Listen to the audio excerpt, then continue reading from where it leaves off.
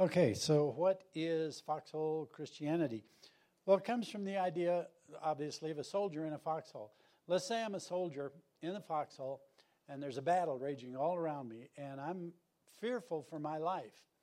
So I may say to God, God, get me through this battle in one piece, get me out. And if you will do that for me, then I will serve you for the rest of my life in full-time service. Well, the battle finishes, and I come out unscathed, so God has kept his word. I get discharged from the military, get back into normal civilian life, and forget about my vow. I never do go into full-time service. Well, that's Foxhole Christianity.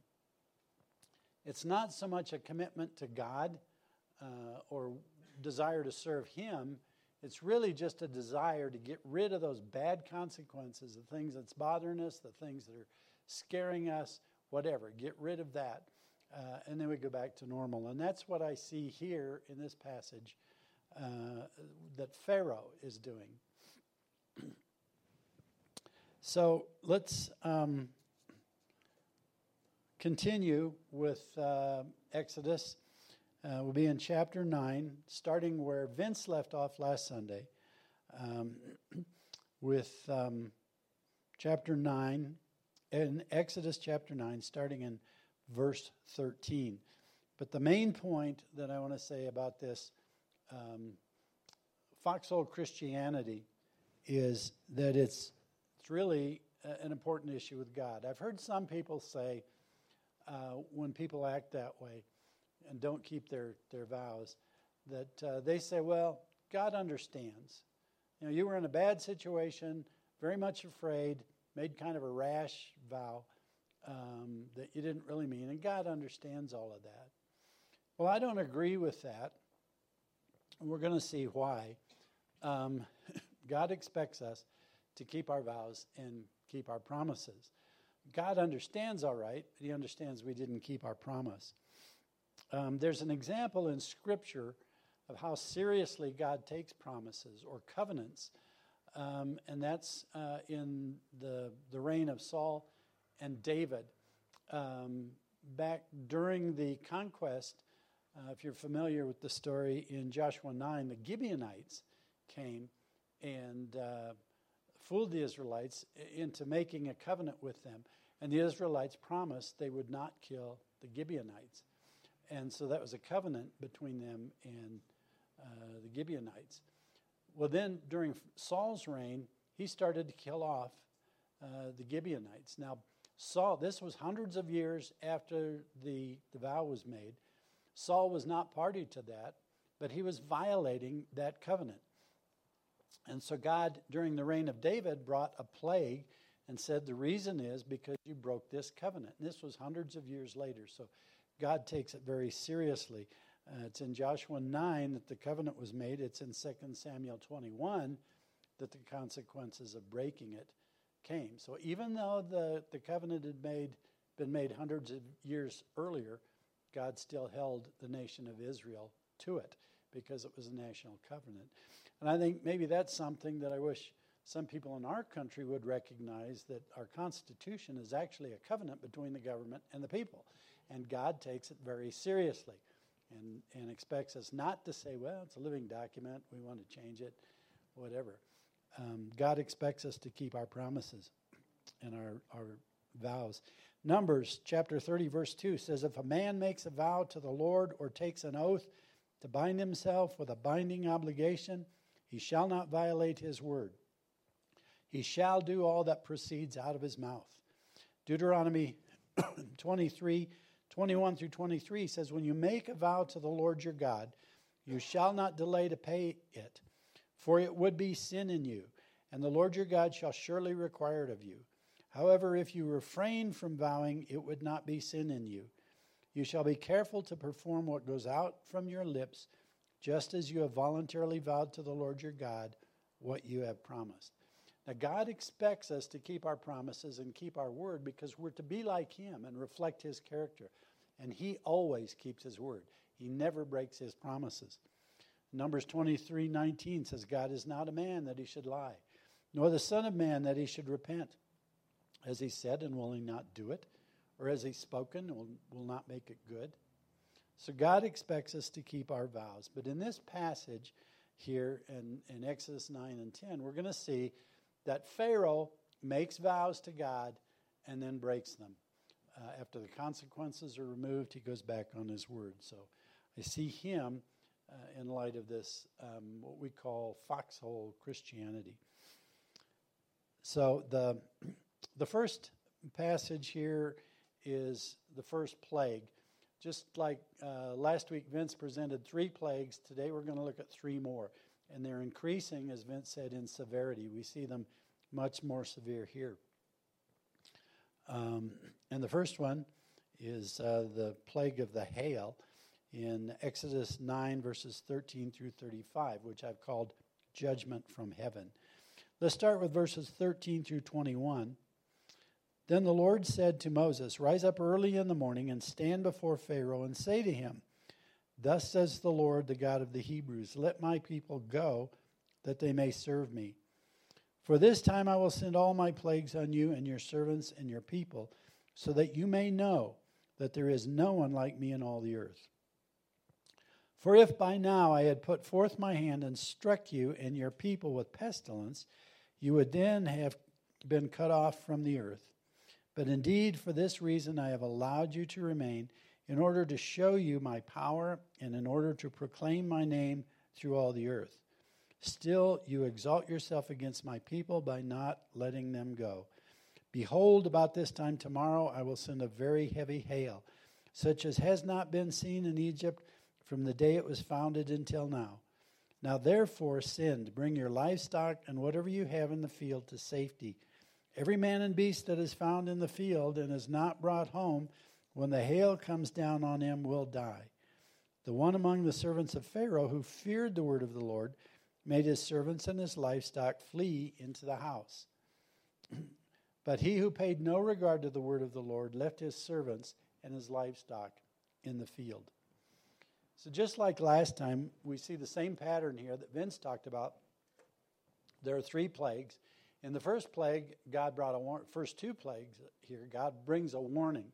The third one, there's no indication that God forewarned them. But there is this warning here for this first plague this morning. And the first thing that we see about this, God says, I'm going to bring a hail. And it's not going to be like any hail you've known. This one is unique. But it was only going to come to the people who trusted in the world or trusted in Pharaoh or the government. The people that trusted in God would survive. The people that ignored God's word and kept their livestock and their servants out in the field would die. So we see God's mercy here in a couple of ways. First of all, he didn't just destroy the Egyptians. He says, I could have killed you all off. I could have wiped you from the face of the earth, but I chose not to. And the reason he chose not to was show them who he is. And part of that is his mercy in not totally destroying them. He also shows mercy here in he provides a way of escape from this plague. They didn't have to die in it. They could take shelter. And he said, everyone that takes shelter is going to survive the hail. The ones that listen to God's word could put their livestock in the barn or wherever, bring their servants in, stay in the house. They would escape. But everyone that ignored God's word and stayed out in the field would die. God provides us a means of escape as well. We're all sinners. We all fall under the wrath of God and the judgment of God. But God has provided us a means of escape, and that's through his Son. His Son, Jesus, died to pay the penalty for our sins and free us from God's judgment. And so all of us that take shelter under the loving arms of Jesus will avoid God's judgment and the plague that would come upon us eventually. So God here provides a means of escape. Then we see the hail that comes here in verses 22 through 26. Now the Lord said to Moses, stretch out your hand toward the sky, that hail may fall on all of the land of Egypt, on man and on beast, and on every plant of the field throughout the land of Egypt.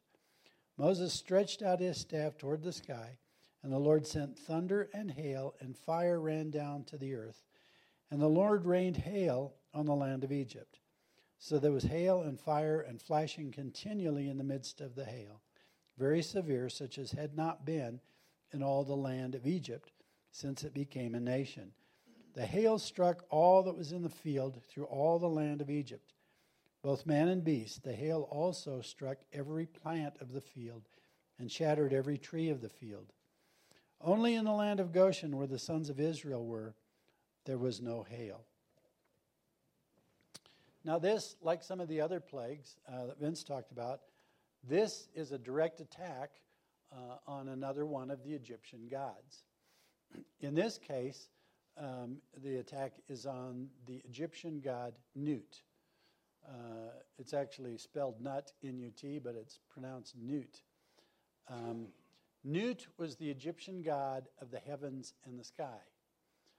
In fact, Nut was the heavens and the sky, or the heavens and the sky were the goddess Nut. So she's the heavens.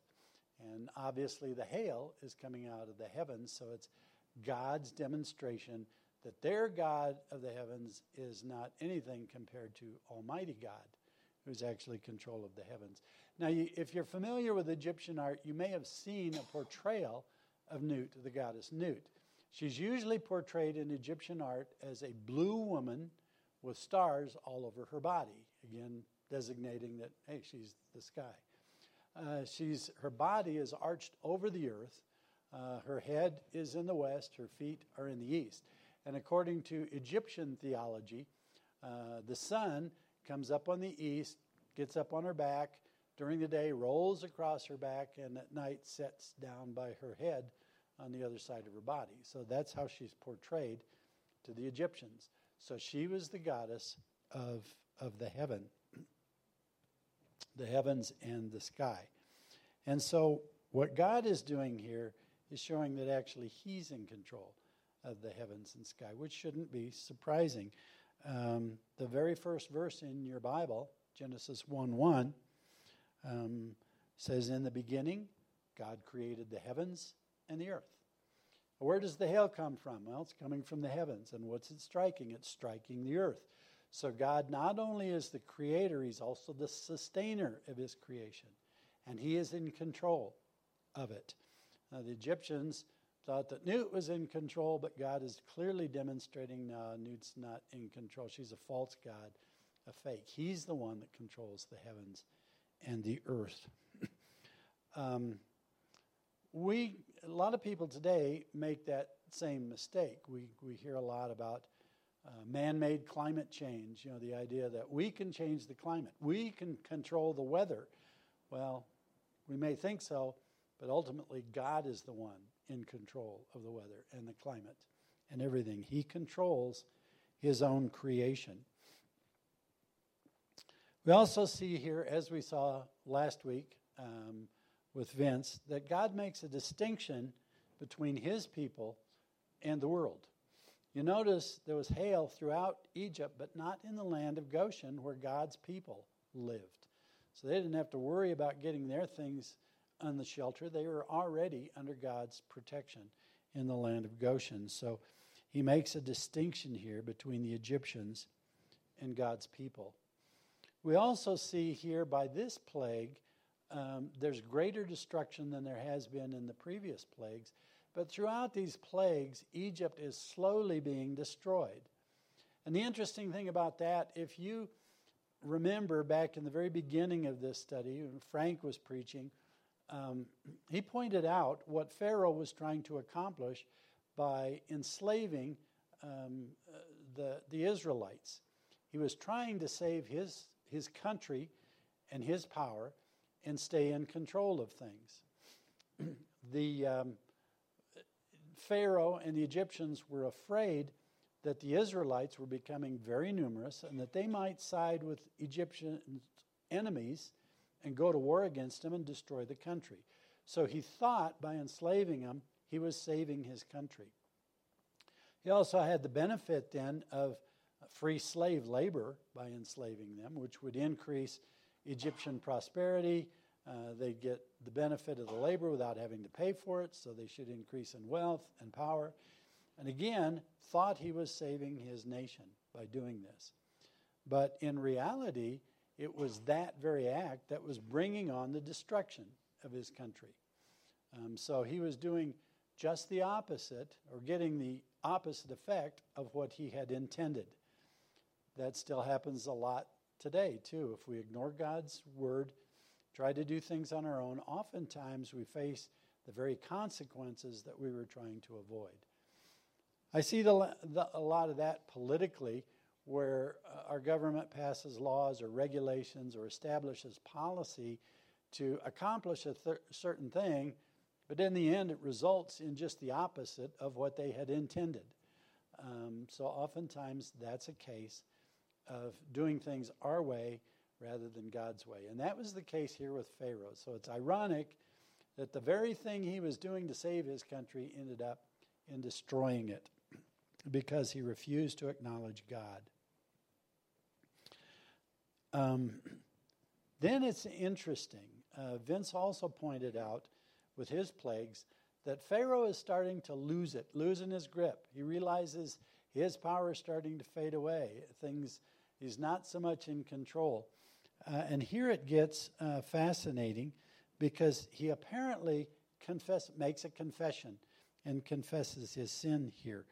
Verses 27 and 28, we have his apparent confession. Then Pharaoh sent for Moses and Aaron and said to them, I have sinned this time.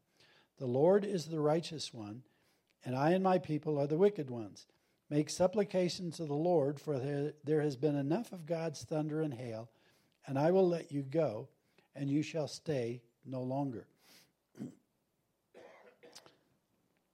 Pharaoh here acknowledges his sin, and he seems to be confessing. Now we know, and God knew, that it wasn't really sincere, that he was going to go back on his word, that he was going to continue to sin. But he does make a confession here, and he makes a vow, just like the soldier in the Foxhole. He says, if God will stop the hail, he will relent and let the people go.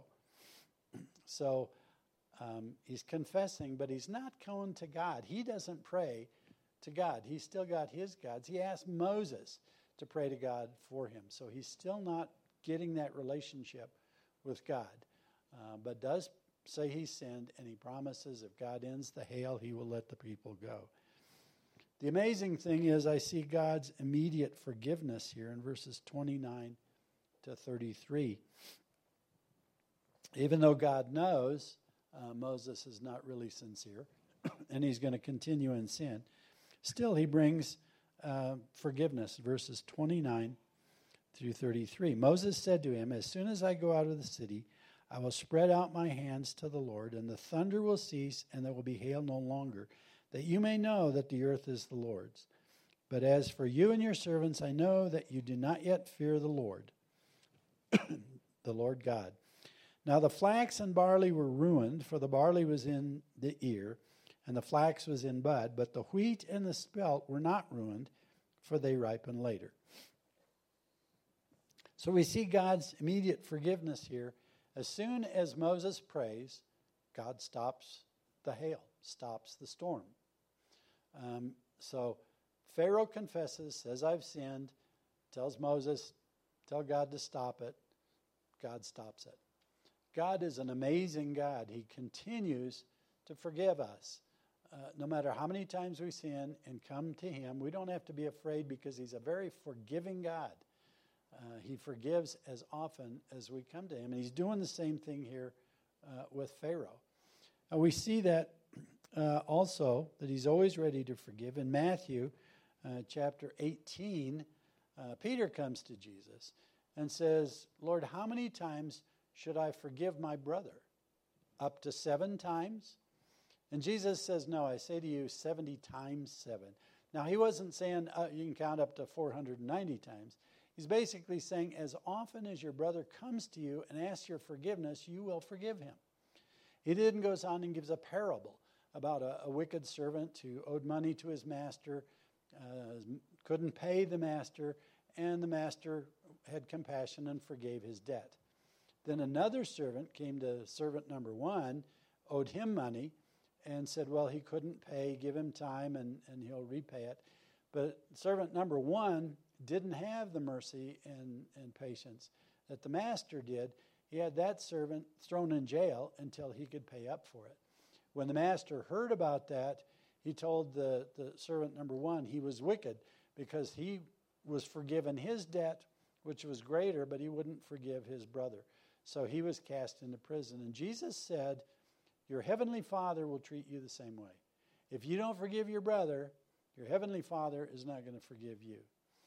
So God's character is forgiving, and he expects us to be the same way. And here we see it. Every time we seek God's forgiveness, he forgives. He doesn't hold things against us. He knows that we're going to continue to sin. He knows that we're sinners. But yet when we come to him and ask forgiveness, he's always ready to immediately forgive. Romans 5:8 says that God demonstrated his own love toward us, and while we were yet sinners, Christ died for us. God doesn't wait around for us to get things perfect. He knows we can't. We'll never make that, not apart from Christ. But still, while we were sinners, that's when Christ died for us, not waiting for us to be perfect. So he forgives us every time that we come to him, and he expects us to treat others the same way, just as he does. I also see here in this passage his mercy. Notice God doesn't destroy everything here with the hail. 2 crops were destroyed, the flax and the barley, but the wheat and the spelt were saved here at this point. The flax was used primarily to make linen, and the Egyptians used the linen to make their clothes. So now, last week Vince pointed out that God was attacking them economically. Now he's getting to some of the basic things of life, clothing. So the flax is gone, so I suspect they probably had inflation on clothing like we're experiencing right now. Flax was gone, so you can't make linen. If you don't have linen, you can't make clothes, so the price probably went up. So in a lot of ways, nothing changes through history. Barley was principally a livestock feed. They fed barley to the livestock. Now, they lost livestock with the plague of boils. They're losing it now with hail. So maybe they don't need as much barley because they're losing their livestock as well. But barley was, for the poorest people, that was a food source, food supply. They would eat barley cakes. They would eat barley soup or barley stew. So God is now affecting food and clothing, 2 of the necessities of life. So the plagues are getting worse, and the destruction of Pharaoh's empire is getting greater and greater. And I also see here God's power revealed. He commands the storm to stop. The hail immediately stops. So he's still in control of his creation. And stopping this storm reminds me of the story in Mark chapter 4. The disciples were in a boat. Jesus was in the bottom of the boat, sleeping. Excuse me. And ever since my surgery, my nose has been running. I don't know why, but... And so a storm came up, started bouncing the boat, and the disciples were in fear of their lives. They thought the storm was going to sink them, the boat was going to sink, they were all going to die. So they wake Jesus up and say, hey, save us, there's this storm going. And after Jesus rebukes them for their unbelief, he tells the storm to quiet down. And immediately, everything is calm. And the disciples, now they're afraid, but they're afraid about something else. They ask each other, who is this guy? Who is this guy that even the wind and the waves obey him? Who is he? Well, we know who this guy is. He's the creator of the universe. He's the one that created the wind and the waves. So naturally, they're going to obey him. And we see that here. God created the heavens and the earth. The hail comes out of the heavens, strikes the earth. God says, stop, and it stops immediately. I find it interesting, too, that I find it fascinating. Out of all of God's creation throughout Scripture, I see only one created thing that God allows disobedience in, and that's us. God allows us to disobey him, to ignore his commands. I don't see anything else in Scripture that God allows that. I always see things of nature, the wind and the waves and the storms. God commands an instant obedience. I see it even with the animals. There's Balaam's donkey and the ravens, the birds that God commanded to feed Elijah, the prophet Elijah. They did it. They obeyed. No quarrel, no argument. When God commands angels, they immediately go to it. And nothing stops them from their assigned mission until God says, okay, that's enough. When God says that's enough, then they immediately stop. Now you might say, well, what about Satan and the demons? They rebelled against God. And that's true, but still only within the limits that God has set. When I look at the demons and the evil spirits in the Gospels, I see immediate obedience. God tells them he casts out demons. He says, get out of that person. They immediately get out. Now, a lot of times they whine, cry, say, well, let us go into these pigs. They do other things on the way out. But I don't see any case where they stay in the person and say, I'm not really ready to come out, Jesus. I think I'll stay here for a while. Tough luck. He commands, and out they come. I see everything in God's creation immediately obeying, except for us. He allows us to continue in disobedience. Now, ultimately, there will be consequences, but we're not, don't have that immediate obedience. Even Satan, if you remember the story in Job, he came to God. He had to get God's permission to do anything against Job. He was powerless. He couldn't do anything on his own. He had to get God's permission. And at first God said, okay, you can take away everything Job has, but you can't touch him. Well, Job took away his children, his wealth, everything he had. Some people say, well, he took away everything except his nagging wife. But he couldn't touch Job, couldn't affect his health or anything else because God said you can't do that. Then he comes back and complains to God, yeah, well, take away a person's stuff, that's no big deal, but strike him down and see what he does. And then God said, okay, you can attack his health, but you can't kill him. So Job gave him the diseases, the boils, everything, but could not kill him. So there are still limits. They have to obey God and obey God immediately. He allows us disobedience. And why do you suppose that is? I think it's, again, because of God's love, concern for us, and that we are special among all his creation. He doesn't want immediate obedience from us because we have to. He wants us to obey him freely and willingly out of our own hearts to demonstrate our love for him in return. And if you think about that, that amazes me. I see that as a great privilege that we have that nothing else in creation has. We get the option of freely, of our own, obeying God. I don't see anything else in God's creation that has that opportunity to freely obey God. But we have it. And so hopefully we'll take advantage of that. And the next time you look at one of God's commands, think of it in that way. This is a privilege I have for obeying God. It's not an obligation or a duty. I can choose not to, but I'm going to choose to take advantage of this privilege and freely obeying and serving God.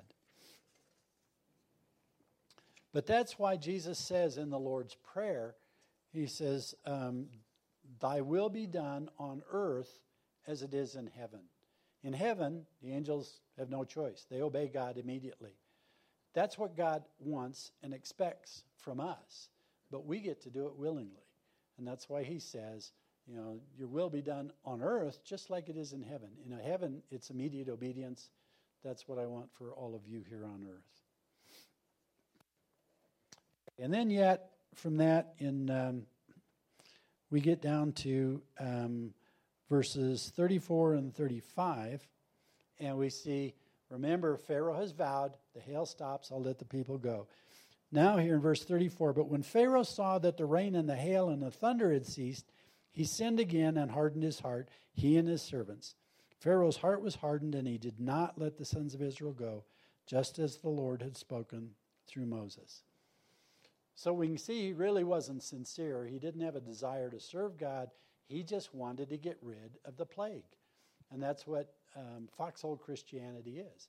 Just get rid of the thing that's bothering me. Get rid of the irritation. Get rid of the thing that's scaring me. And then I'll go back to the way things were, back to normal. So he doesn't keep his vow. He doesn't let the people go. And doesn't worry about it now because the plague is over. The hail has stopped. So he gets back on his word and says, no, people can't leave. So we get to the next plague, which I have kind of tongue-in-cheek called God bugs Pharaoh, because now he's going to send the bugs. But again, he gives a warning for this plague. This is the part in chapter 10, verses 1 through 20. We'll start with verses 1 through 7. Then the Lord said to Moses, "Go to Pharaoh, for I have hardened his heart and the heart of his servants, that I may perform these signs of mine among them, and that you may tell in the hearing of your sons and of your grandson how I made a mockery of the Egyptians, and how I performed my signs among them, that you may know that I am the Lord." And Moses and Aaron went to Pharaoh and said to him, "Thus says the Lord, the God of the Hebrews, how long will you refuse to submit yourself before me? Humble yourself before me. Let my people go that they may serve me. For if you refuse to let my people go, behold, tomorrow I will bring locusts into your territory. They shall cover the surface of the land so that no one will be able to see the land. They will also eat the rest of what has escaped, what is left to you from the hail, and they will eat every tree which sprouts for you out of the field. Then your houses shall be filled, and the houses of all your servants, and the houses of all the Egyptians, something which neither your fathers nor your grandfathers have seen from the day that they came upon the earth until this day." And he turned and went out from Pharaoh. Pharaoh's servants said to him, "How long will this man be a snare to us? Let the men go, that they may serve the Lord their God. Do you not realize that Egypt is destroyed?" So once again, God gives warning. And this time, Pharaoh even gets a warning from his servants. They said, "Let the people go. Don't you see what God is doing? Our whole land is destroyed here before us." It says the locusts would devour all the remaining crops. And they do. Even now, the wheat and the spelt. The wheat was a staple crop for bread. Spelt, we don't here eat much of it, but it was a cereal grain. So this is an attack against the food supply. But again, we see God's power over his creation. Genesis 1:24. And God said, "Let the earth bring forth living creatures after their kind, cattle and creeping things, and beasts of the earth after their kind." And it was so. So God created the creeping things, or the insects, and now he's still commanding them. And he's in control again of his creation. This is also an attack on two more of the Egyptian gods. Two more of their very prominent gods were Isis and Serapis, a goddess and a god. And part of their responsibilities were to protect Egypt from locusts. They'd experienced locusts before, not anything like they were in this plague, but they knew what locusts could do, that they would eat up all the crops. And so their gods, Isis and Serapis, were to protect them from locusts. So God is making it clear these, again, are false gods. They can't compare to Almighty God. They're not able to stop the locusts, which God is sending on them. So they can't do the job that the Egyptians think they can. But again, we see here another compromise on Pharaoh's part. If we look at verses 8 through 11, it says, "So Moses and Aaron were brought back to Pharaoh, and he said to them, 'Go serve the Lord your God. Who are the ones that are going?' Moses said, 'We shall go with our young and our old, with our sons and our daughters, with our flocks and our herds. We shall go, for we must hold a feast to the Lord.' Then he said to them, 'Thus may the Lord be with you, if ever I let you and your little ones go. Take heed, for evil is in your mind. Not so. Go now, the men among you, and serve the Lord, for that is what you desire. So they were driven out from Pharaoh's presence. So Pharaoh here is still trying to maintain control, trying to keep his power, stay in control of things. So again, he offers a compromise, or tries to offer a compromise, to keep him with some measure of control. He says, okay, you want to go, your men can go, but the women and children have to stay behind. Now, obviously, what he's thinking is if the men go out into the wilderness for a while, they're going to come back because they don't want to abandon their wives and their kids.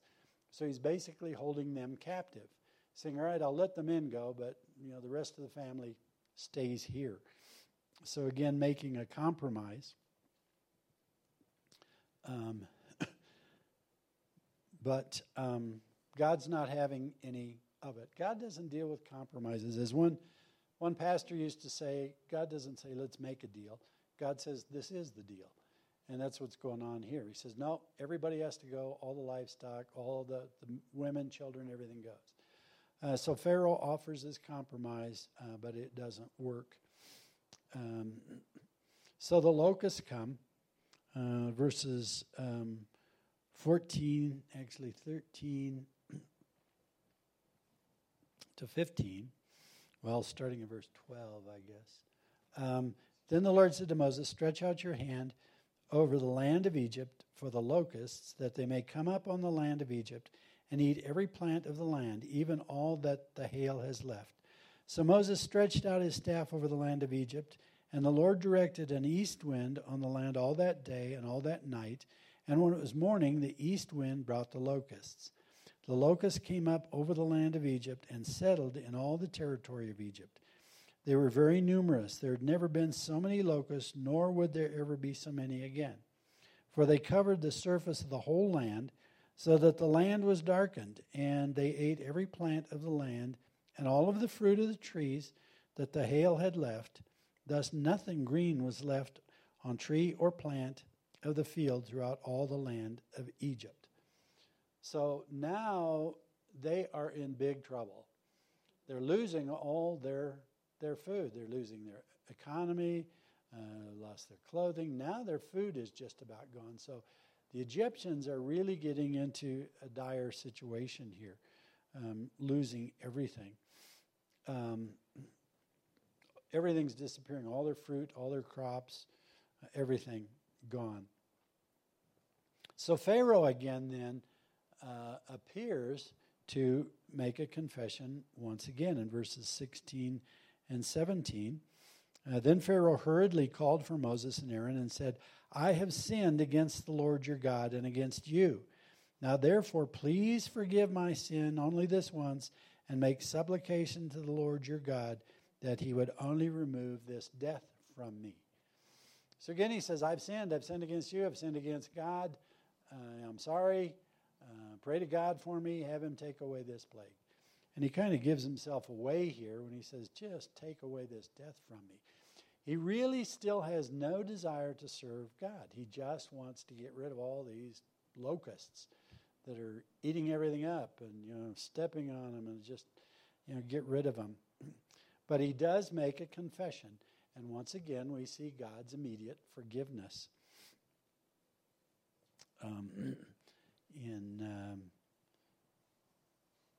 In that God gets rid of the locusts. In verse 18, then he went out from Pharaoh and made supplication to the Lord. So the Lord shifted the wind to a very strong west wind, which took up the locusts and drove them into the Red Sea. Not one locust was left in all the territory of Egypt.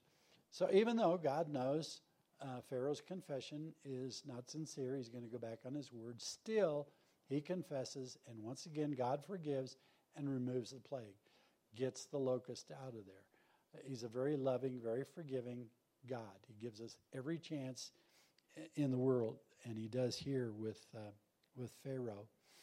But yet again, the plague is gone, and Pharaoh again hardens his heart and goes back to his old ways. Verse 20, but the Lord hardened Pharaoh's heart, and he did not let the sons of Israel go. So once again, he's made a promise, he's made a vow. God, if you'll get rid of the locusts, I'll let the people go. And once again, when the danger is gone, then he doesn't keep his word. Again, just like we said about Foxhole Christians. So everything left from the hailstorm had been destroyed, and still Pharaoh hardens his heart. So we get to the last plague for this morning, and I've called that turning from darkness to light. And this plague, again, apparently comes without warning, but it's darkness. So we look at verses 21 to 23. Then the Lord said to Moses, stretch out your hand toward the sky, that there may be darkness over the land of Egypt, even a darkness which may be felt. So Moses stretched out his hand toward the sky, and there was thick darkness in all the land of Egypt for 3 days. They did not see one another, nor did anyone rise from his place for 3 days. But all the sons of Israel had light in their dwellings. This is not just darkness like night. This is a total darkness. It says a darkness that could be felt. I've experienced that. Maybe you have. I've been in underground mines when the light goes out and you can feel the darkness. They used to, I don't think they do it anymore, but it used to be in Carlsbad Caverns, you'd go down into the cave in the caverns and they'd turn out the lights. So maybe you've experienced that. If you have, you know what this total darkness is like, that you can feel it. You literally cannot see your hand right in front of your face. It's total darkness. You're afraid to move because you can't see anything. It's like total blindness. I don't think they do that anymore in Carlsbad Caverns, but maybe you did back in the days. They still do that in that cave in Colorado Springs. I think it's the Cave of the Winds. Something. They take you there and they warn you. They say, we're going to turn out the lights so you can see how dark it gets. Lights go out and it's just oppressing the darkness. That's the kind of darkness there was here in Egypt for 3 days. Total, complete darkness. And I think this represents spiritual darkness of Egypt. In John 8:12, it says, again, therefore, Jesus spoke to them, saying, I am the light of the world. He who follows me shall not walk in the darkness, but shall have the light of life. 1 John 1:5-7, and this is the message we have heard from him and announced to you, that God is light, and in him there is no darkness at all. If we say we have fellowship with him and yet walk in the darkness, we lie and do not practice the truth. But if we walk in the light as he himself is in the light, we have fellowship with one another, and the blood of Jesus cleanses us from all sin. So I think what God is demonstrating here, again, is a distinction between his people, who they still have light. They're still walking in the light. But the Egyptians are walking in darkness. I think a reflection of the spiritual darkness that they are undergoing. Also, if we look back at Genesis 1, verses 3 and 4, then God said, let there be light, and there was light. And God saw that the light was good, and God separated the light from the darkness. So again, God is the one that created the light, and he still controls it, still in charge of it. This is another attack, and this is an attack on the supreme God of the Egyptians. Their top number one god was the sun god Ra. And so here God brings a darkness and shows your sun god can't bring any light. He's not a god. He can't deal with anything from Almighty God. Ra was a false god, had no power. God controlled the light. Ra, the sun god, could not shine in the presence of God Almighty.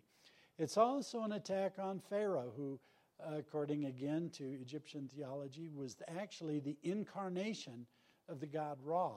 So it was a close association. Pharaoh was basically Ra, God on earth. And Pharaoh is powerless to stop the darkness that God was bringing. So Pharaoh has no control over the darkness. It's an oppressive darkness. But again, Pharaoh compromises. If we look here at verses 24 through the end of this chapter, Then Pharaoh called to Moses and said, "Go serve the Lord. Only let your flocks and herds be detained. Even your little ones may go with you."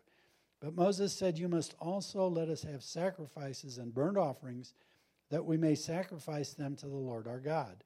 Therefore our livestock too shall go with us. Not a hoof shall be left behind, for we shall take some of them to serve the Lord our God.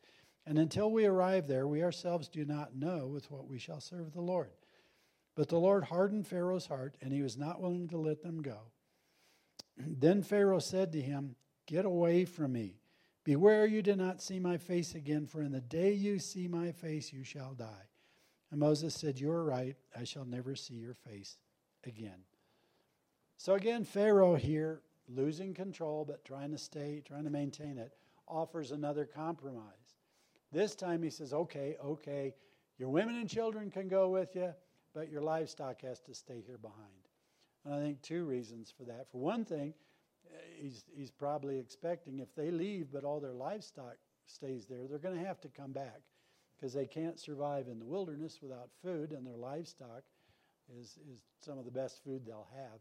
So again, it's his way to kind of compromise, let them sort of serve God, but get them back eventually and keep them in bondage. He also may be thinking, gee, we've lost a lot of our livestock in these plagues. If they leave and they don't come back, well, we can take their livestock and rebuild our flocks and our herds. So again, there's selfish motivation here on Pharaoh's part in his compromise. And then notice now he's come to the point where he's totally rejecting God. So I don't want to have anything more to do with you. Up until now, every plague, he calls in Moses and Aaron. Here's the word of God. Now he says, I don't want to hear God's word anymore. I don't want to hear any more of this. I just want to be done with that. I want to be cleared from it. A lot of people in our culture have also reached that point, right? That's why they don't want to see prayer in schools. I don't want to have anything to do with God. I don't want to be reminded of God. So no praying. Don't pray in front of me. I don't want to see the players, sports figures, kneeling in prayer, out on the field. I don't want to see that. I don't want to have anything with God. I don't want to see the 10 Commandments posted in public buildings. I don't want that reminder of God. I don't want to see people coming to school or in the shopping mall wearing a cross or some other Christian symbol, on their jewelry. I just don't want to have anything to do with it. Well, that's where Pharaoh has come. And God has now reached the end of his patience as well. God is a very patient God. We've had up till now, we've got 9 plagues. God is slowly revealing more and more, slowly getting more and more to Pharaoh. And he's been very patient with Pharaoh. But now his patience is about gone too. And Moses says, okay, that's it. You get no more from God. You're not going to hear his word anymore. You don't want to hear it? You cut off. And that's a frightening place to be when God finally says, okay, now you're beyond help. So I'm not even going to give you my word.